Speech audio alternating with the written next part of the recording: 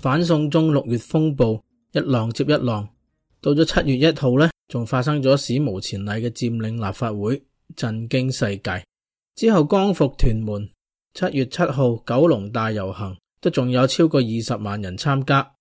曾被建制暴徒破壞嘅金鐘連儂牆呢，迅速呢就被民眾復原，仲擴展到18區，大埔區嘅呢就更加演變成港鐵站外嘅連儂隧道。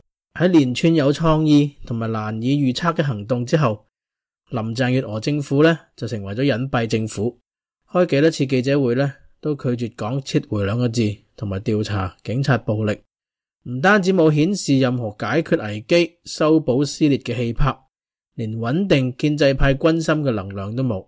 可能呢特區同埋北京政府呢正喺度試圖呢以靜制動，以為拖落去呢運動呢就會自我消解。2014年佔領運動嘅時候，佔領者呢就不斷嘗試升級，攻佔新地，擴展佔領區，但係呢都唔成功。呢個呢就係敵強我弱嘅時候進行陣地戰嘅困局。佔領者為咗守住陣地呢，已經花咗好多人力同埋力氣，喺固有嘅陣地嘅基礎上邊擴展呢十分困難。喺冇新突破嘅時候運動嘅士氣呢就會減弱。政權呢喺靜待佔領者出現疲態、內訌，不知如何推展運動嘅時候呢，就可以一舉清場。呢次反送中運動以一波又一波嘅奇襲方式推進運動，更加呢似係游擊戰。如果建制呢以為呢可以拖延一下就可以靜待運動自我瓦解呢，咁呢就大錯特錯啦。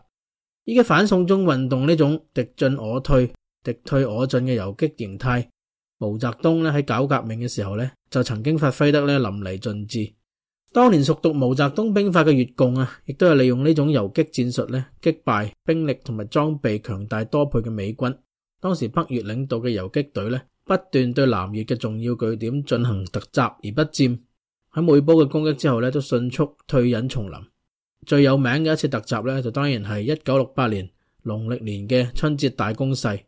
嗰次呢越共游擊隊攻入南越各地同埋西貢市多個軍事據點，仲打入咗去美國嘅領事館。喺一輪激戰之後呢，共軍呢立刻撤退，就冇多佔一塊土地。呢種一浪接一浪嘅突襲對美軍、南越政府同埋美國呢產生巨大嘅心理壓力，開始厭戰。對於點樣結束戰爭呢，仲出現呢激烈嘅內部分歧。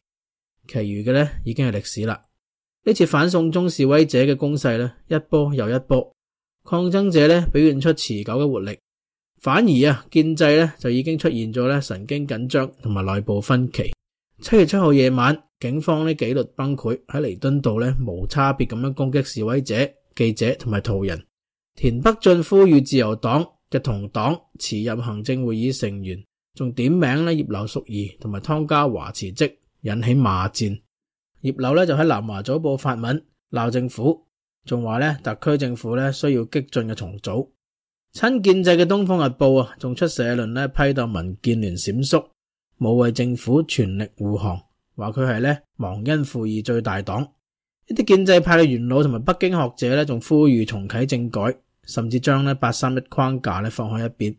呢啲呢都顯示出呢建制嘅疲勞同埋內訌。習近平可唔可以喺短期之內一錘定音，對香港問題呢落大刀闊斧嘅指令平亂呢？喺香港問題已經同台灣問題同埋美中貿易戰纏埋一齊嘅形勢之下呢，佢要硬嚟亂嚟，恐怕呢就只會越搞越亂。依家嘅運動形勢呢唔可以話係大好，亦都有好大嘅風險。例如呢警察前線喺情緒失控、紀律崩潰嘅暴走狀態下錯手打死人，係大家呢都要小心嘅。但係抗爭者戰意仍然高漲，建制呢處於被動守勢就係十分明顯啦。香港出現幾十年嚟未有嘅大變局，呢個局面將會將香港帶向何方呢？依家呢仲言之尚早。有人呼籲呢依家就鳴金收兵，十分奇怪。抗爭者呢亦都唔會理。睇嚟呢個漫長嘅夏天呢依家呢先至啱啱開始。我係孔誥烽，多謝大家收聽，下個禮拜再見啦，拜拜。